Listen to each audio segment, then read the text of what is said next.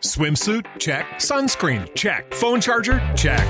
Don't forget to pack the 5-Hour Energy. It fits great in a pocket or carry-on, and the alert feeling will help you arrive ready for anything. Now get 20% off when you use code 5HETRAVEL at 5hourenergy.com. Expires April 30th. One-time use only. Not valid with other discounts. Remember, visit 5hourenergy.com and use code 5HETRAVEL to save 20%. Welcome to Baseball America's College Podcast.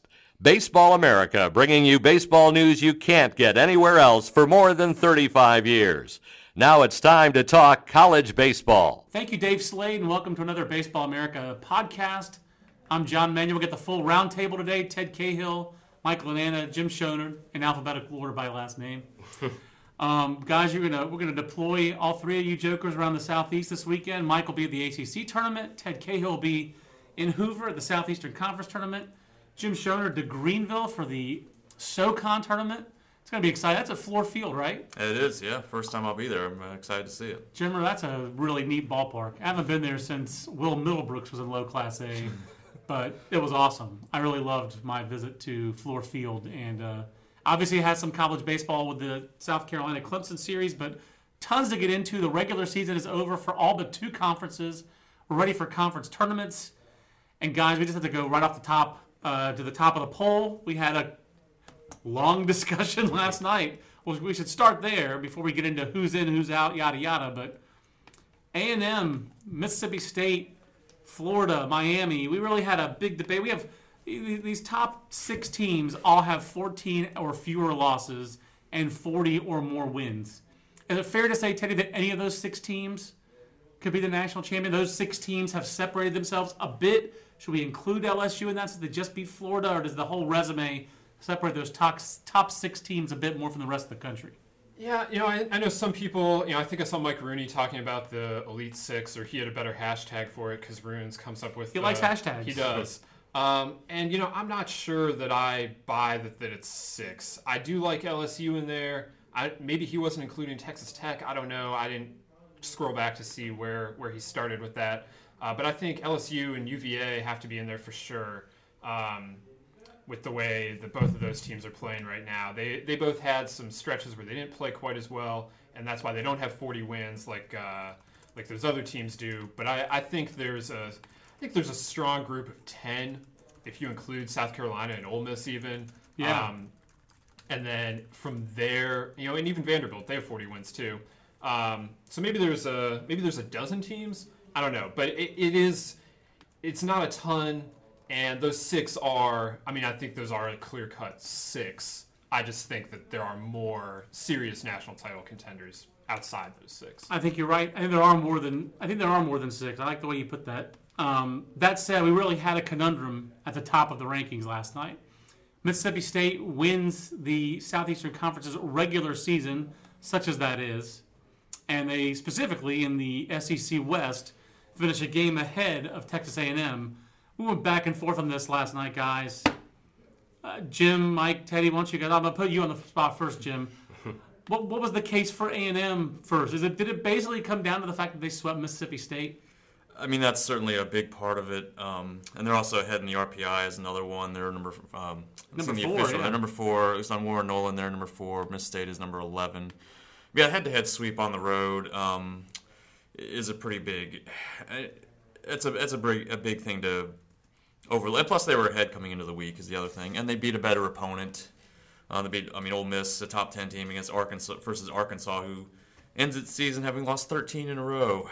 So Yikes. There you go. Probably a team that's happy to have the year end, yes. frankly. And I think those are the two biggest parts: the head-to-head and the opponent this week. And the other thing, just for me, is that these are our rankings. These aren't standings. If someone the standings are the standings. I think I don't know that we necessarily have to be beholden to them. Not strictly anyway, but that's just kind of my thought on it because there's a little subjectivity. And there's also the schedules aren't identical. Yeah, and they're not identical. A&M's, that's the other thing we talked about. A&M had a much tougher schedule coming down the stretch. They played 3 straight top 10 teams. Not Arkansas. Miss State had a much easier closing run. I think it was Arkansas, Mizzou, and I forget who the other team they played Auburn. was. Auburn, yeah. So I think those were the big, and they had, we talked a little bit. They had like A&M has like a little better like top 50, top 100 record, that kind of stuff. But those were the main things. Tell what's fascinating to me, Mike, is that just their overall resumes are pretty similar. Neither of these teams had great non-conference schedules. I guess the thing is that what we've talked about all year is that Mississippi State probably has the best resume of any team, with the exception of just getting rammy-cacked by the Aggies. And at the top, after Florida lose that series to LSU, it really did kind of make sense to not have the Gators ranked number one. They've lost 3 series this year. They have a tied series as well. Right.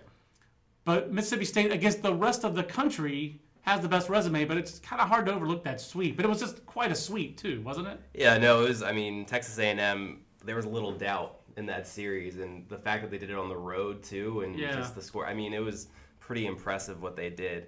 For me, when I looked at it, and I went back and forth before we got on the call last night. I think we all did. Yeah. It wasn't definitive for any of us, I don't think. Were you definitive, Teddy? I don't think I really went back and forth. I gave it a lot of thought, but I don't think I ever really varied until the end, ultimately. Well, which side Teddy was on. But we had to get kind of granular, it seemed like. Yeah, it was tough, and the way that I kind of looked at it is a lot of what Jim was talking about too, and obviously I looked at the sweep, but the last couple of weeks we've had it in this order: A&M and then Mississippi State, and I didn't see anything with this past weekend super compelling as to why we should jump Mississippi State over them, just because Texas A&M had the tougher series. They won their series, right? And Mississippi State, they swept Arkansas, but as we've noted, Arkansas, hasn't been doing so hot of late. So I think a couple other stats that are interesting to me. These are the top 2 offensive teams in the SEC in terms of average on base slugging. Vanderbilt actually leads the SEC in runs scored. I believe, I don't have that conference breakdown like in and out of conference. Feels like Vanderbilt has been less offensive in general than the other 2 teams, especially away from home. But they have the most runs scored. But A&M is 2 and Mississippi State is 4.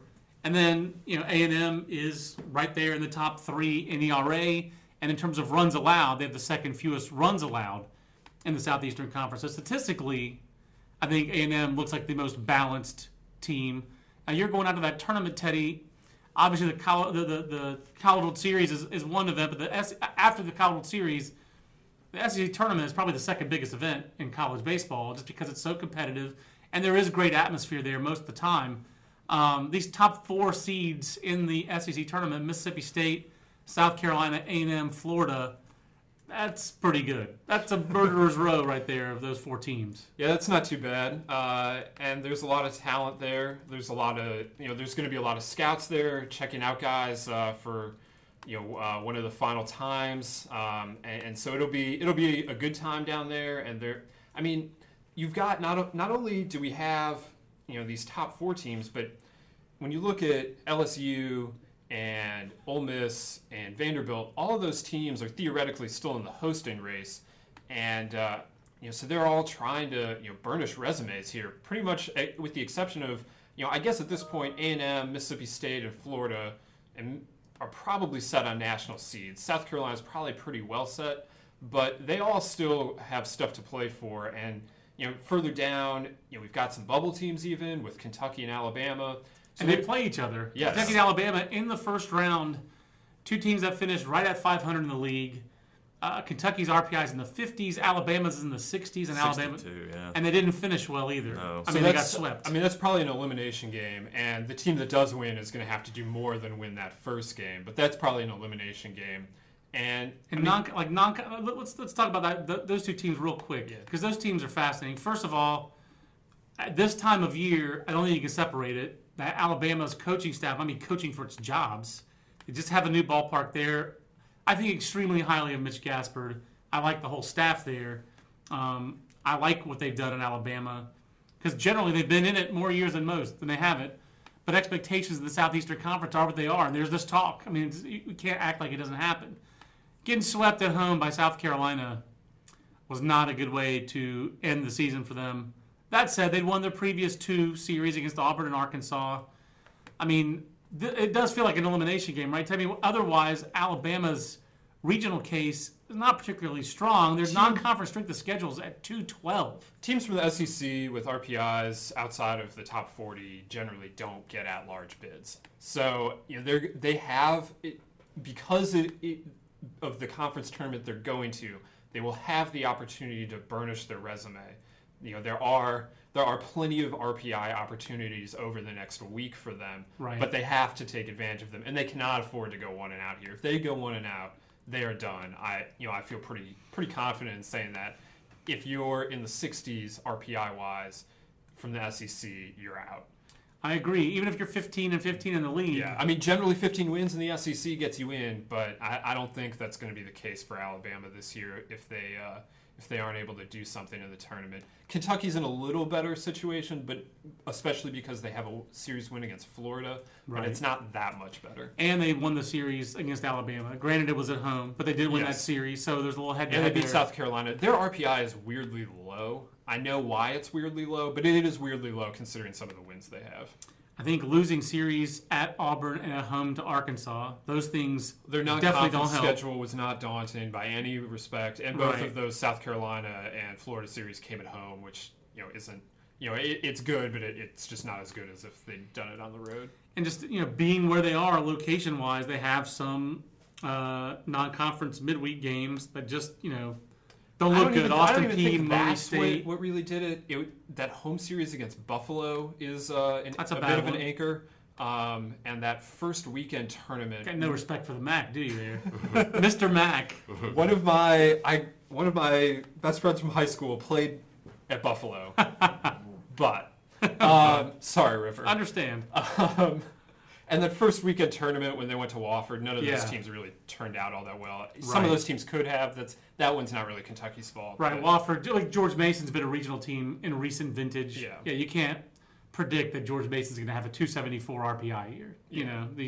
You really can't predict 274. But those kind of things seem to weigh them down, Jimmer. I mean, so it feels like the SEC looks very, very top heavy. Yeah, I've been thinking about that over the last couple of days. We talked a lot about these strange conference races and all with mostly in like the Pac-12 and all that kind of stuff. The SEC is, as you said, as Teddy was saying, they've got 7 teams that could all argue that they should host, and they may not get another team in. They may not have a 2 seed. They don't have a 2 seed. Like even Kentucky or Alabama, if those teams get in, they're 3 seeds, right? Yeah, definitely, for sure. And like whoever loses on tomorrow, whatever that game is, whoever loses that game, Kentucky, Alabama, whoever that is out for me. And then the winner is still going to have to win another game or two. I mean, it's just the bottom half of the SEC has turned out to be pretty bad. I agree. I mean, we've got, four teams with losing records. Tennessee is over 500 overall, but went 9-21. I mean, in conference, it just wasn't very good. I mean, the ACC is going to get more teams in the region. I think early on, we thought the SEC might get 9-10 teams in the regionals. That's not going to happen. It looks like an 8 max. 8 is the max, yeah. I think so. The ACC is probably going to get more, and the SEC may only get 7. I mean, if whoever wins the Kentucky-Bama game then goes 0-2 in the next phase, they wouldn't get in either, I don't think. Got to give Tennessee some props for going to Georgia this weekend. Georgia had a lot to play for. Georgia had a lot to play for. Purdue was still in it. Absolutely. If they just finished over 500. Yeah, now they're 2 games under, so they got to go. They probably have to win the whole thing. I would agree. Try the math works out, but some teams play like they want the year to be over. Arkansas. Tennessee did not. No, I got to give Dave credit. Serrano's in the last year of his contract. There's been a very public situation over there. Tennessee's program hasn't had. When's the last time they went to regionals? 10 years ago? 9 years ago? Before Todd Raleigh. So it's been a while. I think Rod Delmonico, as the last coach, took them to regionals. So the fact that they won those last 2 games, I watched the last game. That spoke well of those players and of that coaching staff. And I know the scouts are very happy that they get at least one more look at Nick Senzel in the SEC tournament down in Hoover. And I know, Teddy, you're excited to be down there. Mike, you were there last year. Besides the drive being I don't know why you drove. I still don't know why you drove. Probably my fault for not planning. Yeah, it's fun. I drove to a lot of places last year. You did. What's that atmosphere like? It was your first time there. I mean, You've been to Omaha. You've been to ACC tournaments. Yeah. How the SEC tournament compare for you? It was right there. For me, I mean, just the tailgating and the fan atmosphere. I mean, it depended on the teams who were playing. Obviously certain teams, drew less of a crowd than others, but there's certainly no shortage of scouts there and front office personnel. I mean, last year, I wrote a story about the 4 shortstops that were there, with Richie Martin and Dansby and that would have actually been a great cover. Yeah. 4 shortstops of the Apocalypse. What did we think of that? It would have been a little dark, maybe, but yeah, that's true. Yeah, but Dansby Swanson's not apocalyptic in any way. No, he's got enough BA covers. Instead. Well, he got a cover for that. Well, I guess not for that. Deep Six was good. I like that cover line. It's a nautical term. It's shortstops. It's delicious. It's a great line. I was very happy with that one. But yeah, no, it felt like it felt like a who's who of baseball was there. It felt like that was the place to be, the place you circle just in terms of draft talent and obviously just the atmosphere. And it almost had kind of like and it's kind of the case with SEC baseball in general, but it had kind of a football feel just with all the fans out there tailgating and just the passion and all of that. So passion and pageantry, I guess you could say. Yeah, I guess you could say that. So I enjoyed the experience. It was a fun tournament. It was a long tournament. 4 games. Those first few days, but it was really hot too. But in general, it was a good experience, and it's a fun tournament. They do a great job. One other underlying theme from this weekend, or this week at the SEC tournament, is that this might be the last one in Hoover. Right. The contract is up after this year, and the league has been reviewing. They took bids from other cities, and they've went out and they've looked at a few of them. And I guess we'll find out, maybe I think it's next month when the athletic directors or presidents meet. Sounds like their big candidates are Nashville, Memphis, and Metairie, outside of New Orleans. And Hoover. It's the last time we went through this, they did all of that and then went back to Hoover. So we'll see what happens this time, but it does kind of feel like this might be it for Hoover after 18 years. I've always thought that Memphis made sense just because it's a big park. It's easy to fly to. I don't know how many people want to fly to it, but it is fairly easy to fly to. But also just that you have a AAA stadium that needs events and a AAA team that needs to retire some debt and will do whatever it can to get the SEC tournament there, get an event in there that they can build on. And plus you have nightlife right outside the ballpark in downtown Memphis. Do they call it downtown or are they uptown like some of these places are? Nashville obviously has a new ballpark, but I don't think they're located right where everything else in Nashville is. They're not, but it's not that far. Okay. But, obviously New Orleans knows how to put on a party, knows how to put on an event. Clearly Hoover does, but I mean, that's almost like what the SEC tournament, that's what that ballpark is for now, Hoover Met, is basically high school baseball and this tournament. I know they play high school football there as well. If it were to move, I would like to see it move to Memphis, just because I feel like that city would make that every bit of the event. When the College World Series, when Rosenblatt when the NCAA was extorting money from the city of Omaha for a new ballpark, one of the places that wanted the College World Series bad was Memphis. They wanted it bad. That was one of the events they wanted to try to poach from other people. And it's not poaching, I guess, if they're in the SEC footprint certainly, but I think that one would make some sense. But that's a great point to bring up. Durham kind of is trying to become the host of the ACC tournament. This is the second year of a 4-year deal.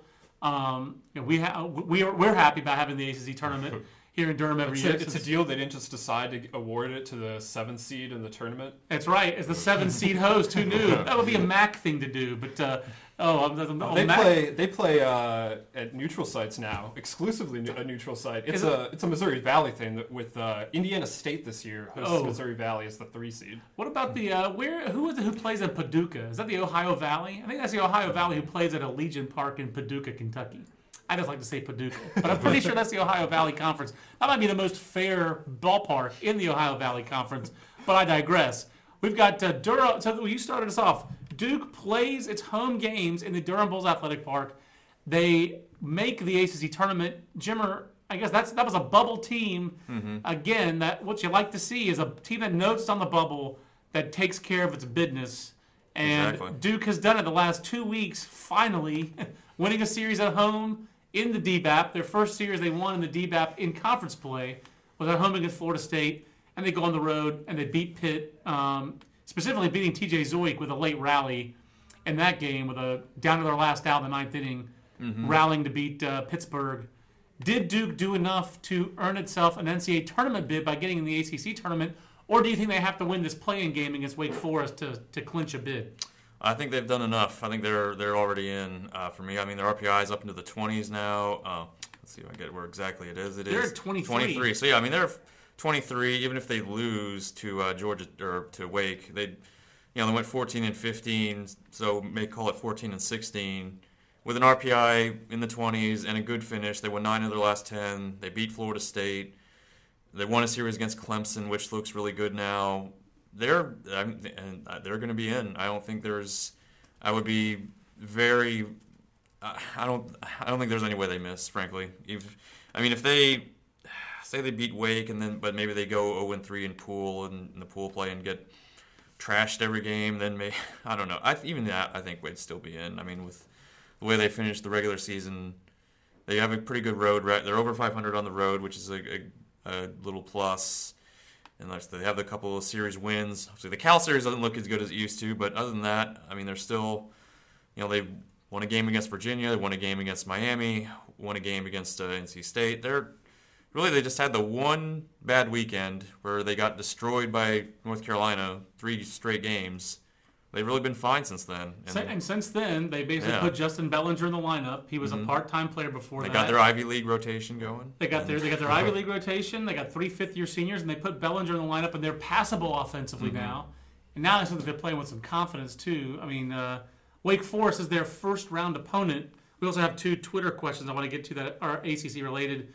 Feels like Mike, Teddy, Jim are like Wake Forest.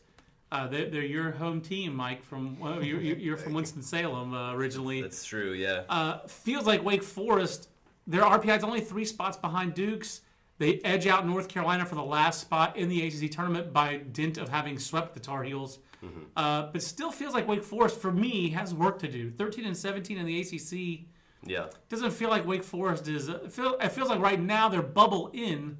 But losing to Duke in that play would be That'd be bad. Yeah, well, someone asked me about that on Twitter earlier today, actually, and kind of the way I look at it is, they could make it in without a win, but I would strongly encourage them to win on Tuesday and maybe, get a couple wins in this tournament. I mean, they are right on the bubble, and, I mean, there's certainly some things that you could point to on their resume this year. I mean, obviously, beating Florida State, that was a nice series win for them. The series sweep of North Carolina, while it doesn't look quite as good, maybe it's crucial. It's still an important series win for them, and that they've beaten Duke too. They have a series win against Duke too. Right. And obviously, as we just mentioned, Duke has played well. So, I do think they would strongly benefit from a win on Tuesday against Duke. I think it's. Otherwise it's hard to say with a ton of confidence right now. I think that, they're a lock to make it in. Even with a top 30 RPI, I kind of feel the same way. I feel like historically, generally the kind of 14-16 versus 13-17, that's like a real dividing line. In the Atlantic Coast Conference? Well, just like in terms of bubble teams getting in, that's generally really a cutoff. I mean, 13-17 teams have gotten in, but it gets a lot dicier. That seems to be like the real kind of. So what you wanted is to get rained out and have a 13-15 or 13-16 like Georgia Tech and Boston College. Exactly. Or Duke's at 14-15 got rained out. Teddy, I'll direct these 2 Twitter questions to you.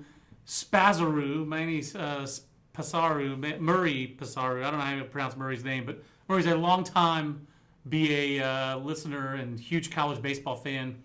Florida State isn't a host. Discuss. That is a team trending in the wrong direction, Teddy. They are. They absolutely are. I don't know how Jim is going to come up with hosts this week. There aren't 16 but teams that deserve it. If you don't give the SEC their 7 hosts, which would be unprecedented, then somebody has to pick up the slack. And I guess it would still maybe be Florida State. They still have an RPI of 16. They still went 16-10 in the ACC, but they are not closing well, and they certainly are not a national seed anymore. And I don't know. So the ACC's hosts seem like Louisville for sure, Miami for sure, Virginia. No one. Virginia So now. is Virginia for There, sure? yeah. I'd say that's a lock. Who's the fourth most likely? It almost feels at this point, Florida State, Clemson, NC State. That comes down to this week for me. Well, I think Clemson you put at the top of that right now because they beat those two teams, and they beat South Carolina. They beat South Carolina. Their RPI is 10. NC State's is 7. So Clemson has the middle RPI of that group.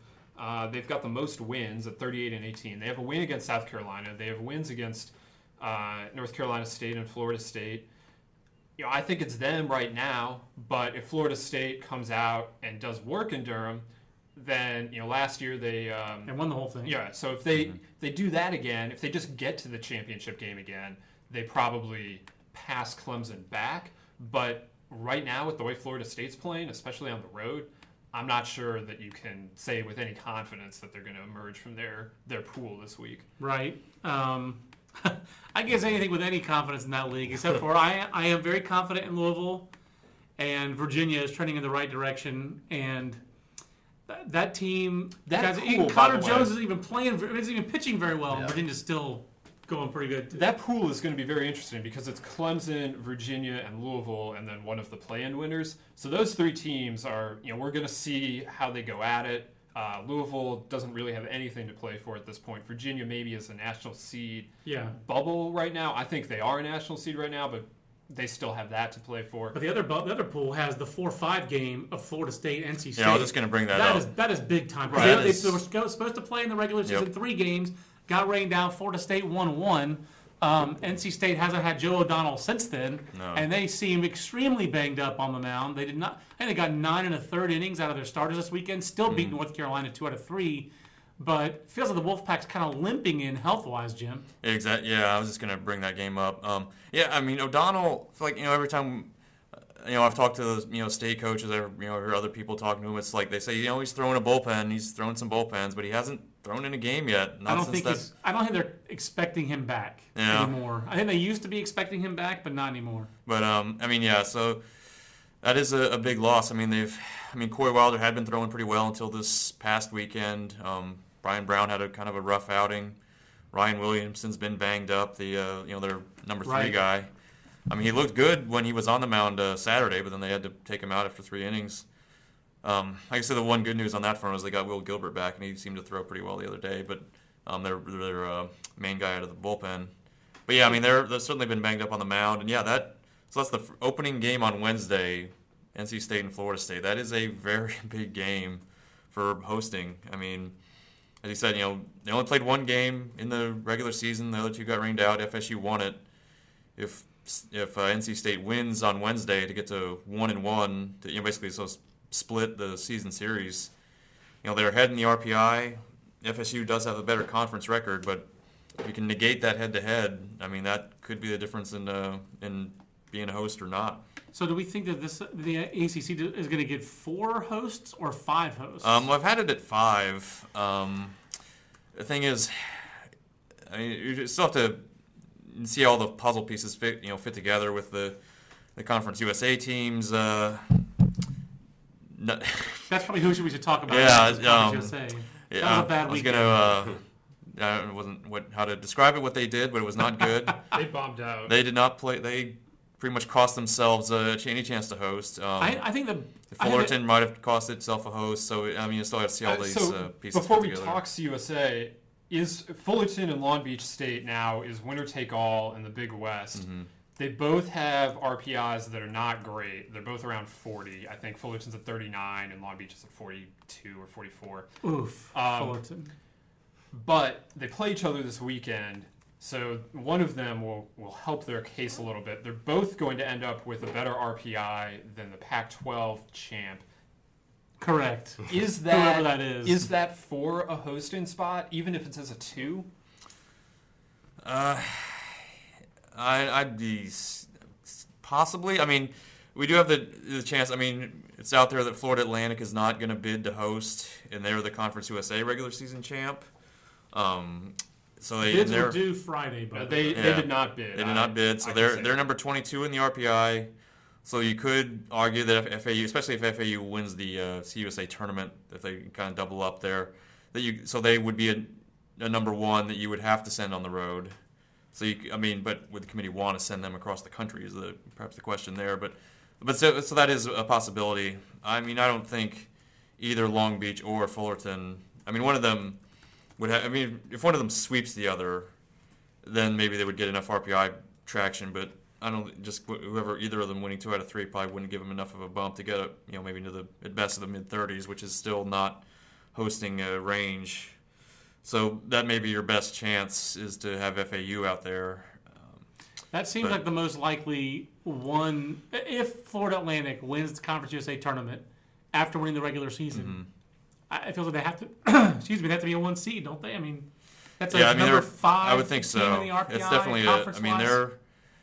Yeah, I mean, all their just looking across their numbers here. I mean, they're all pretty. I mean, winning top 50 record, a pretty good top 100 record, winning road record. Like I said, if they win the conference tournament, they're 22 right now. See if they win this week. If they get up into the teens somewhere. So yeah, that's probably a good option. Mike, Teddy, in your minds, I mean, the ACC and the SEC are the top 2 conferences this year. I think there's a question. What's the third best league this year? Is it the Big 12? Is it the Pac-12? I don't think we think it's the Pac-12. Is it Conference USA? I don't mean to harsh on the Pac-12. Yeah. I love that our new hire, Kyle Glazer, stuck up for the Pac-12 in his first meeting today. He's an Arizona State alum and works in SoCal and was sticking up for the Pac. Wrong day to do it. Wrong year to do it. In general, I agree with him. Usually the Pac-12 does have a lot of decent teams. Yeah. I don't think it has even one good team. I think it has some pretty good teams. I don't think there's one good team in the Pac-12. I feel like the Big 12 and Conference USA are better. And frankly, I feel like Conference USA at the top is better than the Big 12 for me. Am I wrong? I don't think that anymore. Maybe before this weekend. Maybe before Southern Miss got swept by Florida International and Rice got swept by La Tech. I know La Tech's good, but I mean that was the first time Rice had been swept in a conference series since joining Conference USA a decade ago. Oof. Southern Miss lack of health on the mound, especially since they are very banged up. Yeah. At their best, they are better than what they are right now, but they are very banged up. I at this point, I think it is the Big 12. As always, I look at conference strength, I guess, by the teams at the top more than the teams at the bottom or in the middle. And Texas Tech is better than anyone else we're talking about here. That's probably true. And Oklahoma State and TCU are solid 2 and 3 teams there. The Big 12 does not have much after that. West Virginia is the 4 seed in their conference tournament and probably is not, they're probably done unless they go out and win in Oklahoma City. But I would take Texas Tech, Oklahoma State, and TCU over whatever the rest of the country has to offer in terms of top talent. Yeah, yikes. Texas, 147 in the RPI, 22 and 30 overall. Yikes. Yoinks it away. I mean, I think I'm with Teddy. I think Texas Tech is kind of what sways me. Yeah. Do we feel like TCU and Oklahoma State? It feels like all 3 of those teams probably have a really good shot of hosting a regional. I mean, don't they? Even Oklahoma State at 28? I don't think Oklahoma State You don't think does. so? I think I think they're under 500 against the top 100. If I'm remembering right. 6 and 8 against the top 50. I can tell you that. That's not a good one. They're 13 and 16 against the top 100. Jimmy. Yeah, so I don't think they're. But who else gets to have one of these? I mean, well, Tulane probably got themselves a host by winning the American this weekend and watching CUSA combust. That's who wins from Conference USA going down. That's a good Lafayette, I think, is the team. The state of so last week, I don't know if we talked about it on the podcast, but I know we talked about it in the office. And I know I answered a chat question about it. We were talking about 3 hosts in Mississippi. Now we're talking about 3 in Louisiana with Tulane, ULL, and LSU. That's a good college. Those are both good college baseball states. Louisiana especially. We have a Conference USA question from Braxton Crisp. I'll tell you what. Just one tweet I sent about Marshall got me more followers. I did not know that. I know they are Marshall, but I didn't know they were into their baseball. But Braxton wants to know, did Marshall get into the tournament as an at-large? 2 seed this week. Louisiana Tech just swept Rice. So we're kind of back on this Conference USA. It does seem, Mike, like Marshall, it's a bit of a bridge too far, maybe with an RPI at 65. But Conference USA, like we're talking about, I mean, to me, I guess them versus the Pac-12, I think the Conference USA is better this year. I can't believe I'm saying that. Yeah. I didn't expect to say that. How many teams in your mind are going to get in out of this league? What are you feeling out of Conference USA? Yeah, I could see. I think we had in our latest it was 4. Jim, you had 4 out of Conference USA in the tournament.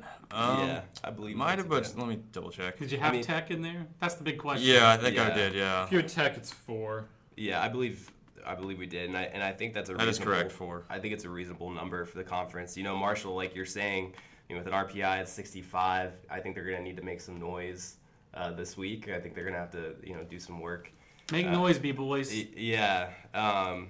It's just kind of tough. I mean, it might be a bridge too far, as you said. But I do think, obviously, you look at this conference and the top of it and what these teams have done in comparison with the Pac-12, which is led by Utah, as we have said on more than one occasion, a team that is below 500 overall.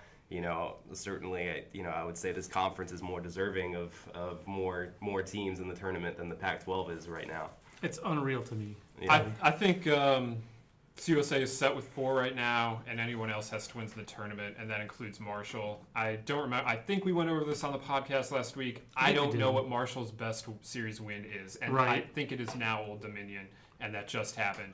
They were in position to win the conference. If they'd beaten beat La Tech as the other one. Yes, they did beat Louisiana Tech. But if they'd beaten Old Dominion on Sunday to finish a sweep, they win the conference, and that changes things. But they weren't able to finish that out, and they didn't play Rice.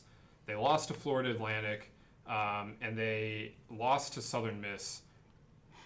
I just don't see it with an RPI in the 60s. I don't either. And I agree with you, Teddy. Usually to determine how good a conference is, I like to look at the top and the best teams. Because when it comes to the tournament, that's really what we're talking about. We're talking about the best teams, not the worst.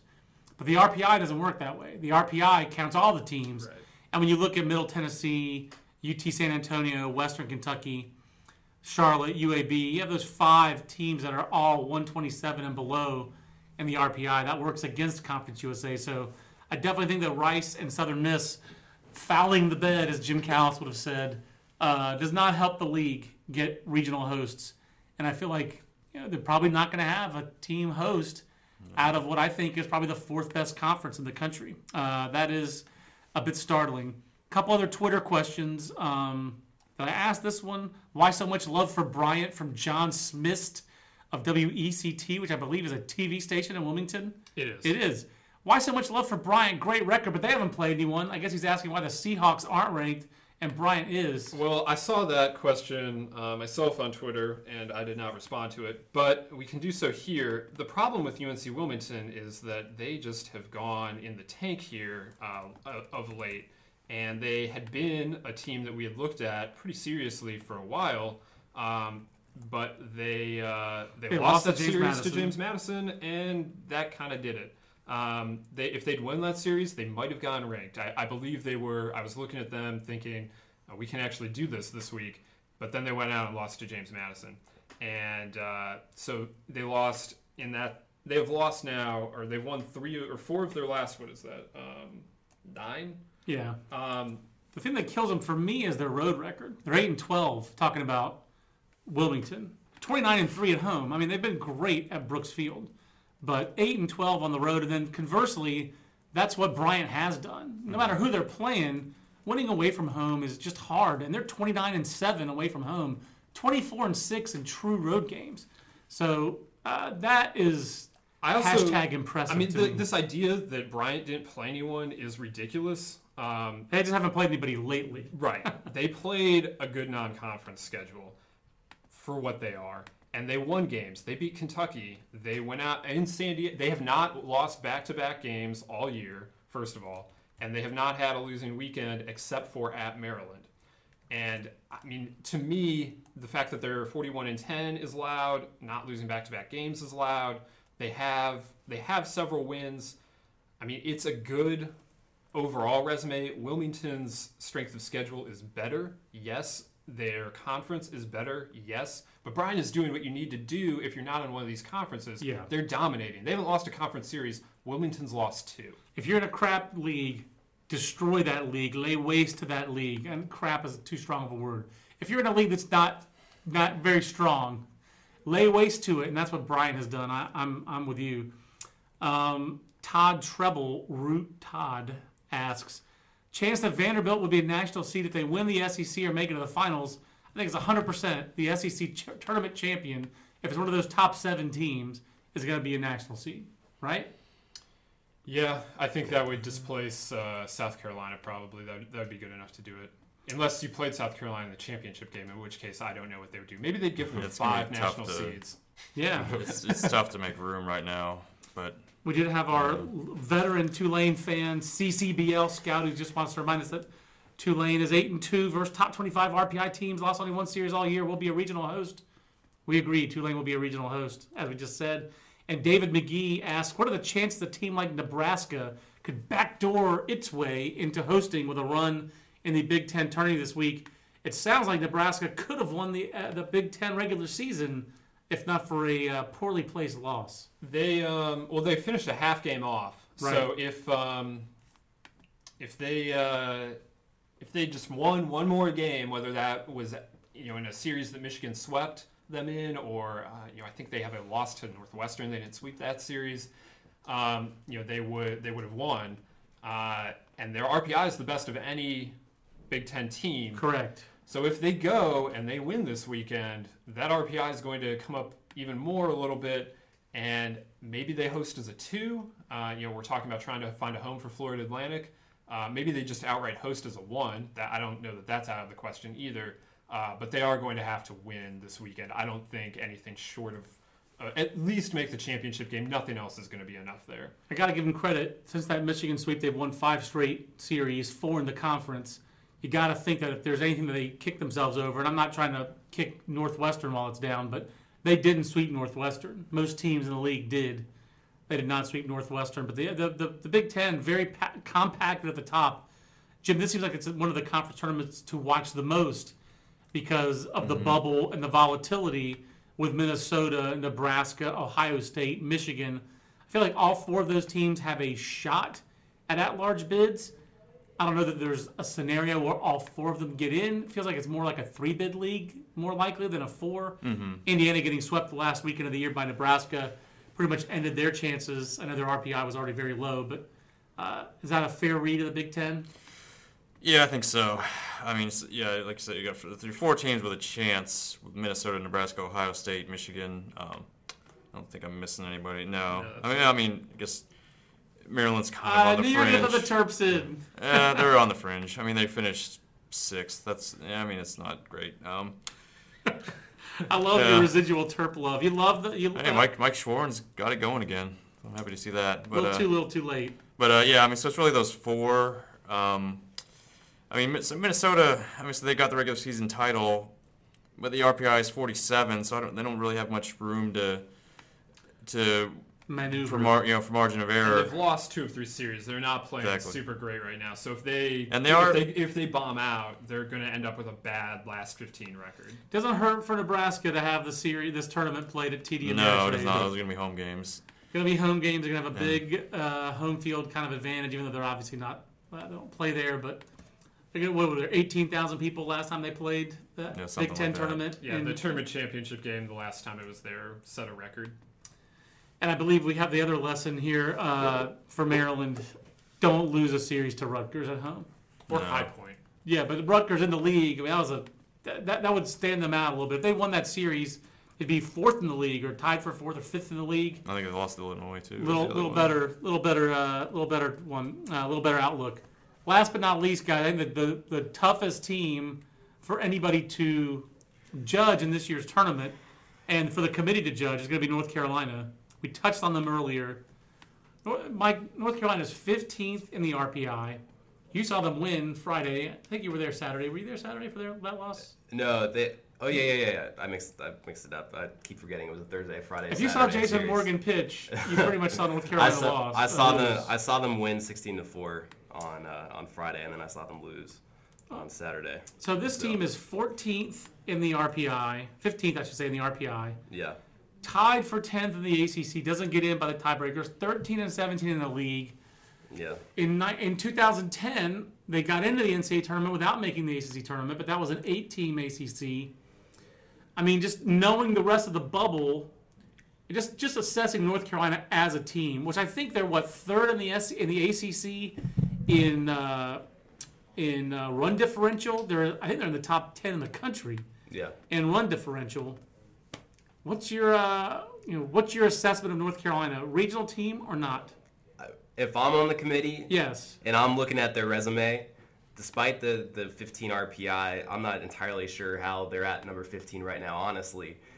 I look at what they've done over these past couple of months. The one series win they have here, unless I'm missing something, Virginia Tech, that's the last. Notre Dame. Virginia Tech and Notre Dame. Notre Dame.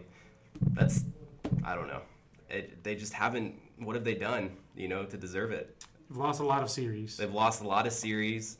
They don't pass the eye test, I don't think. I mean, I think they we've both seen them do. a lot. I think you see them too much to Yeah, judge maybe. them against other bubble teams. I think if you went out and you watched the Big Ten bubble teams that we were just talking about, you'd find that North Carolina does not look appreciably worse than those Big Ten bubble teams or Pac-12 bubble teams or whoever. Bubble teams don't pass eye tests. That's why they're bubble teams. That's a good Yeah, call. that's true. I would But say that physically, North Carolina off the bus does not pass the eye test. I mean, when everyone virtually in the lineup stands under 6 feet tall.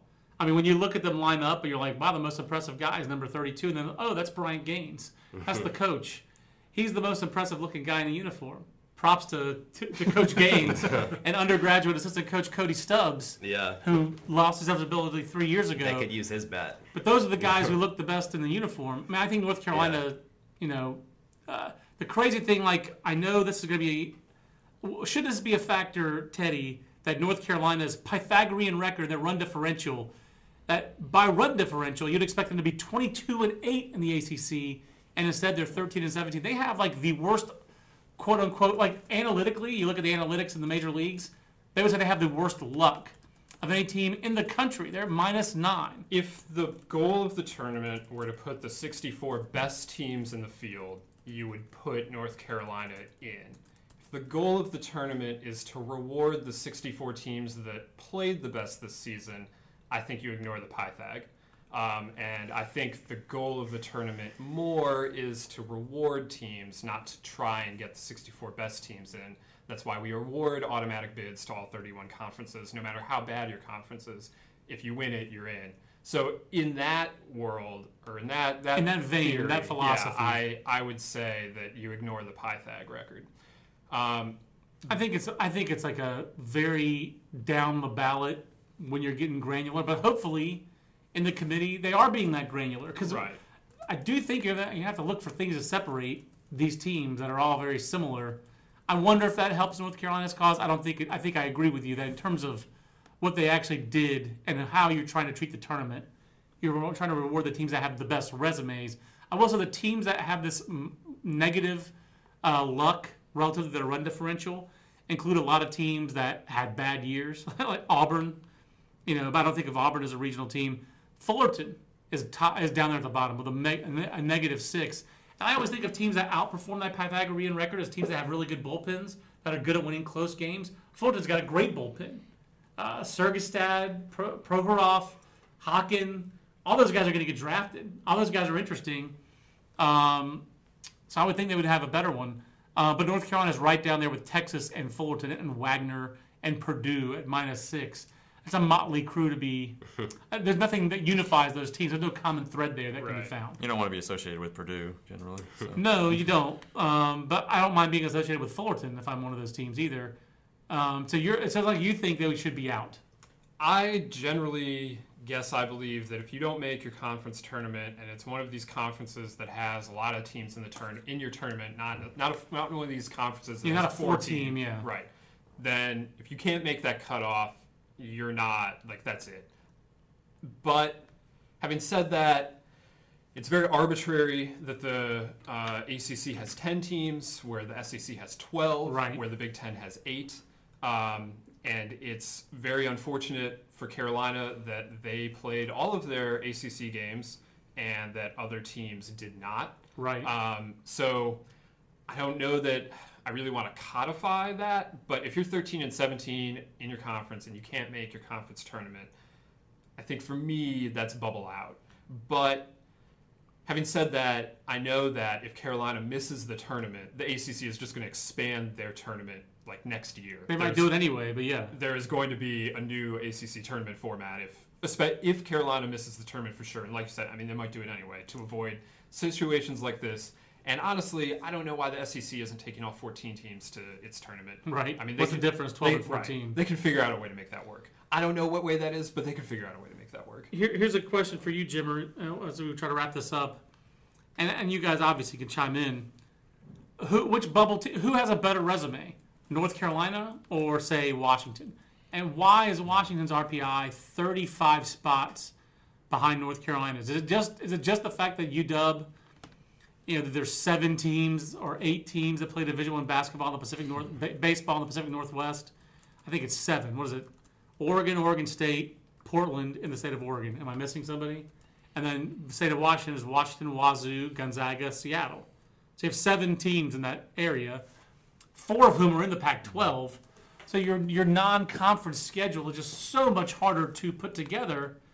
But how is UW second in the Pac-12, but 35 spots behind a team that's tied for 10th in the Atlantic Coast Conference? Well, before you get to that, Jimmer, I just want to point out, sorry to cut you off, that North Carolina has played 41 games versus the top 100, and Washington has only played 27. Right. So that's where the RPI difference is coming from. Right. Now, but 35 spots, that's a lot. Yeah, I mean, I'm just looking down Washington's non-con schedule. It's pretty uninspiring, really.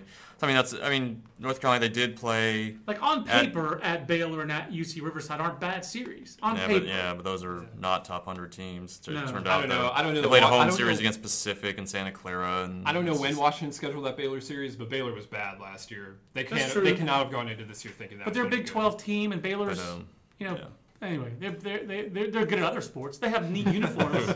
They do. And they lost losing a home series to Wazoo is what killed them. I mean, that just destroyed their RPI. They were in the 30s until they lost 2 out of 3 at home to Washington State. They were in a hosting race until then. Now they just destroyed them. Even though obviously they could still win the conference, but they play Wazoo tomorrow in a non-conference midweek you better not lose game again. in Yakima. Neutral site Yakima game. I guess Yakima. That's where the Yakima Bears used to play. I guess I got to use that stadium for something. So there you go. Got to get that Yakima recruiting base. I didn't know Yakima didn't have a minor league team anymore. They moved to Hillsboro in Oregon. I remember seeing Yakima play as a child. Anyway. They used to have the Y, stylized Y as their logo. It wasn't a very exciting logo. And the other thing we've talked about a few times is all these, all the ACC teams are just, their RPIs are just building off each other. And so none of them are going to knock each other down, really. And then for the Pac, there are bad teams in there. got UCLA's barely in the top 100. USC and Washington State are outside the top 100. Stanford's in the 80s. Utah's obviously 110 right now. It's just so. It's just the Pac's just not been in a good RPI. Oregon's in the 70s.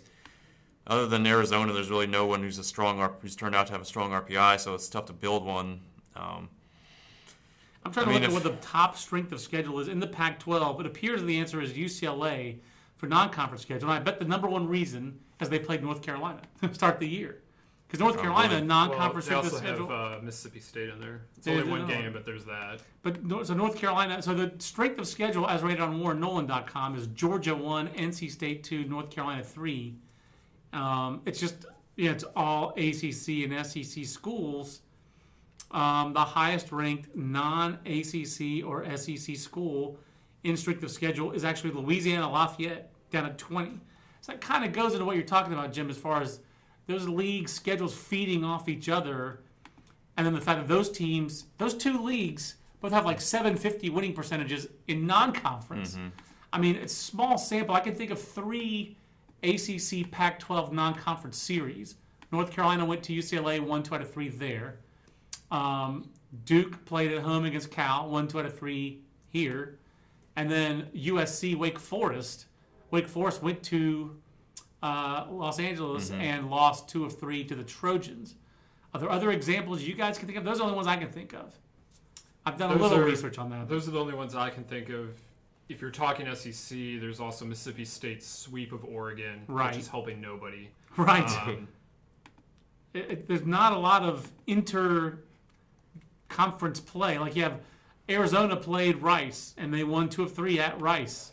So that helps the Pac-12 a bit. And Stanford also lost their series at home to Vanderbilt in another Pac-12 SEC showdown.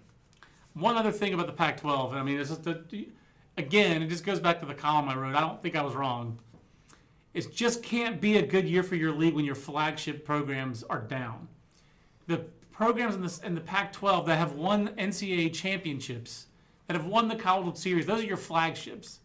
USC has won 12 national championships. They haven't won since 1998. They haven't won in the 64-team era.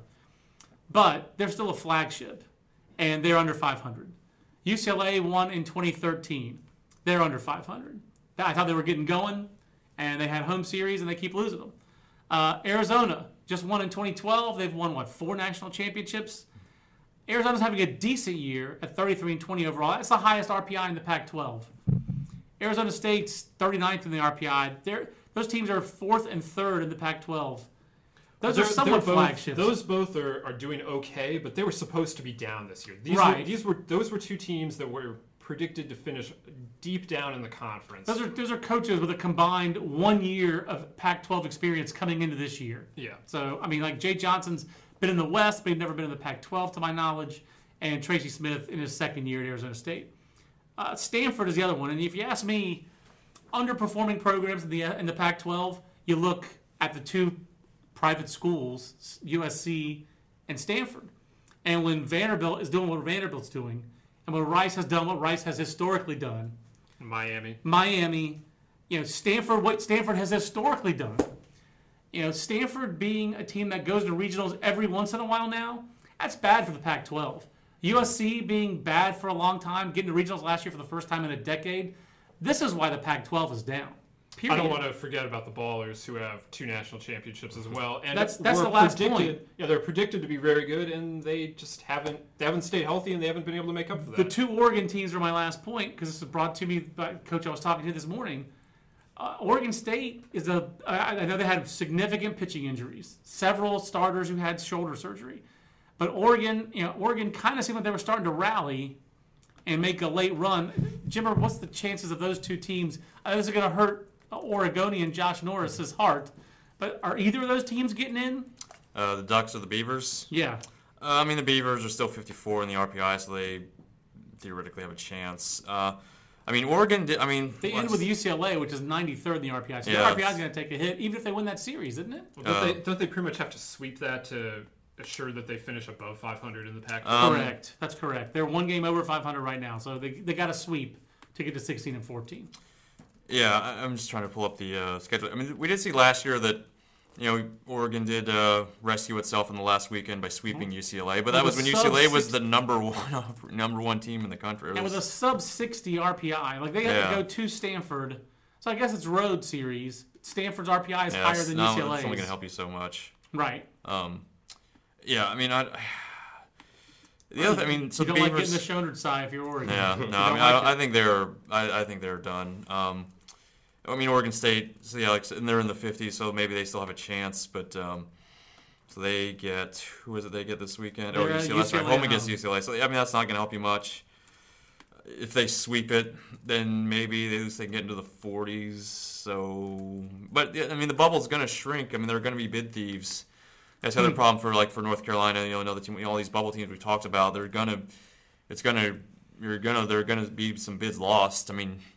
Utah, for instance, would be a bid thief if it beats Washington. So that's it. So tonight, as we record this Monday, tonight it's Cal Utah. That's a huge game. Cal's RPI is in the same range that Oregon's was last year. If they win that game, Cal's 13 and 14 in the Pac, which puts them tied for 6th. That puts them in range if they could win at Wazoo, as bad as Wazoo's RPI is. If they were to win that series, I think, especially if they were to sweep that series, which I don't know why I'm predicting that. Cal doesn't sweep anybody in the Pac-12. I don't believe they've swept the series in the league. Although they did. Oregon State and UCLA. I don't like Cal's chances necessarily, but it feels like Cal still has a chance. But if Utah wins that game, Utah, UW, with 3 games that are on time curfews in Salt Lake City, 3 noon starts in Salt Lake City for all those games because the Salt Lake City Bees play at night. So they got to have those games over. I believe it's a 4.5-hour time curfew, which in the West, you never know. Some of those games could go pretty long. The reason that Utah's games don't go long is Bill Kinneberg likes his starting pitchers. Jason Rose, you're going to go 7. You're your own middle relief guy. You want to get to my closer who has more walks than strikeouts? What is Dracula is his name? All the other coaches in the West call him Dracula. That guy's got more walks than strikeouts, but he's been a pretty effective closer for Utah.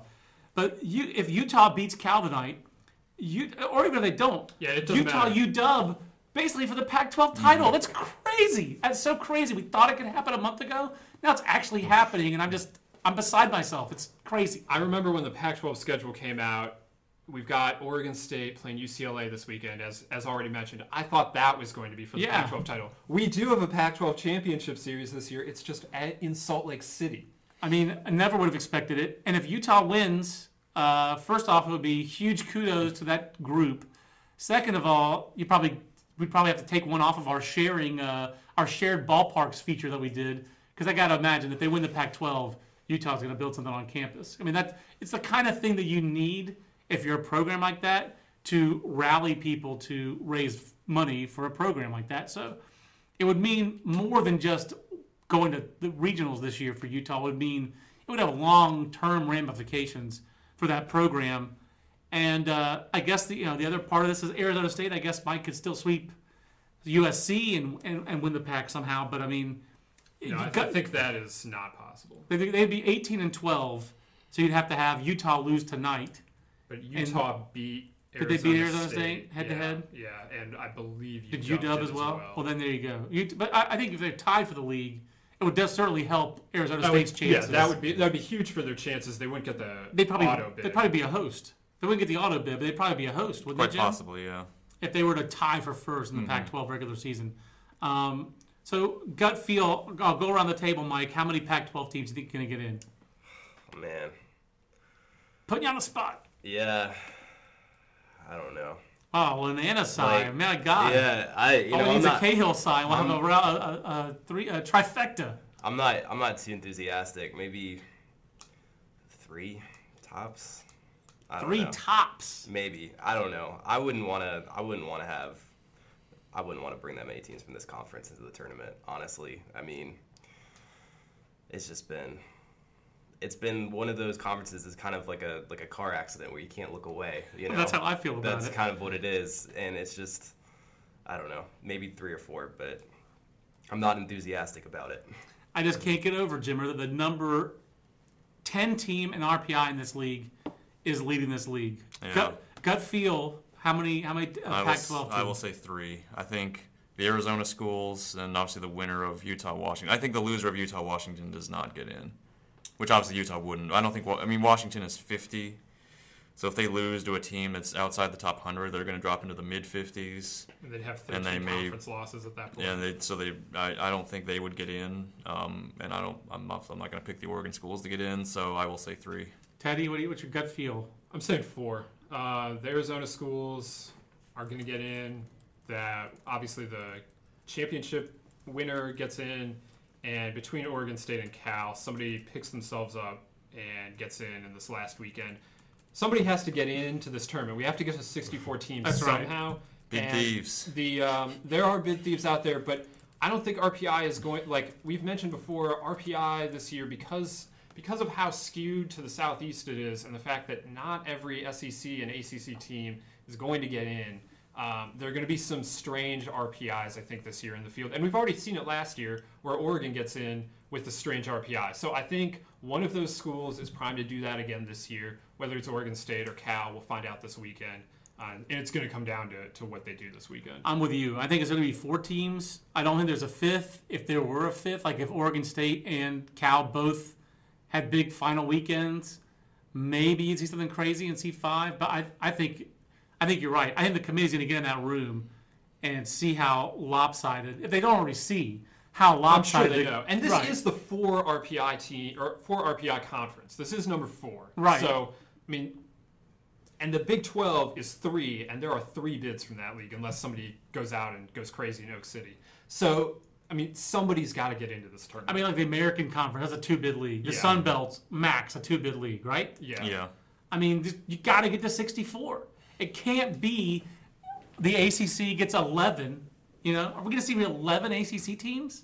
I don't think so. I mean, so somebody's got to get in. So, you know, to me, like the Big West, you're going to have to take 3 from the Big West. I think that's locked at this Right. point. I I mean, think like- all 3 of those teams are locked in, but I don't think there's a 4th in the Big West. So the Big Ten and the Pac-12, somebody's going to get in with an RPI that people are going to look askance at. That's right. That's exactly right. And then last but not least, Coastal Carolina, they're a regional host, aren't they? Yeah. I mean, like almost a lock, right? Yeah, I mean, what are they in the... 40 and 15, they're 14th in the RPI. Yeah, I mean... They won their league by 7 if they win games. 2-Q in the Big South tournament, then maybe not, but... What I like about Coastal is number 4 in the non-conference strength of schedule. Yeah. I know that that's part geography, but they don't shy from those games. I give them credit for always playing those non-conference They always games. play them at home because of their tournament, but they also always do get really, really good teams to come to Myrtle. They did go to North Carolina. They did go to Georgia Tech for a weekend. Obviously, didn't go very well for them at Georgia Tech. I thought that was going to Yeah, they've crush done them. what, as a big... For them, for, mid-May, they've done what you have to do to be a host. Yeah, they have a win as at a- Wilmington. That's one of the 3 games that Wilmington has not won. But yeah, so wide-ranging discussion today. We had good questions on Twitter. I have 3 more interactions. That's about it. That's all my questions. The last guy just made a ludicrous joke. So. Guys, anything else you guys wanted to say? Or should we'll wrap up and send Teddy on his way to get your plane. Teddy, have a great week. I'll see you next week. Jimmer, I will see you tomorrow. But after that, have a great week. Mike's stuck with me all week, so I'll be around. and the rest of you guys are going to get some doses of me, whether you like it or not. So for the Funky Fresh College crew of Teddy, Mike, and Jimmer, I'm John. We'll see you next week on the Baseball America College Podcast. So long, everybody. This concludes our program. Want more in-depth baseball coverage? Be a better fan. Visit baseballamerica.com to get more comprehensive baseball coverage.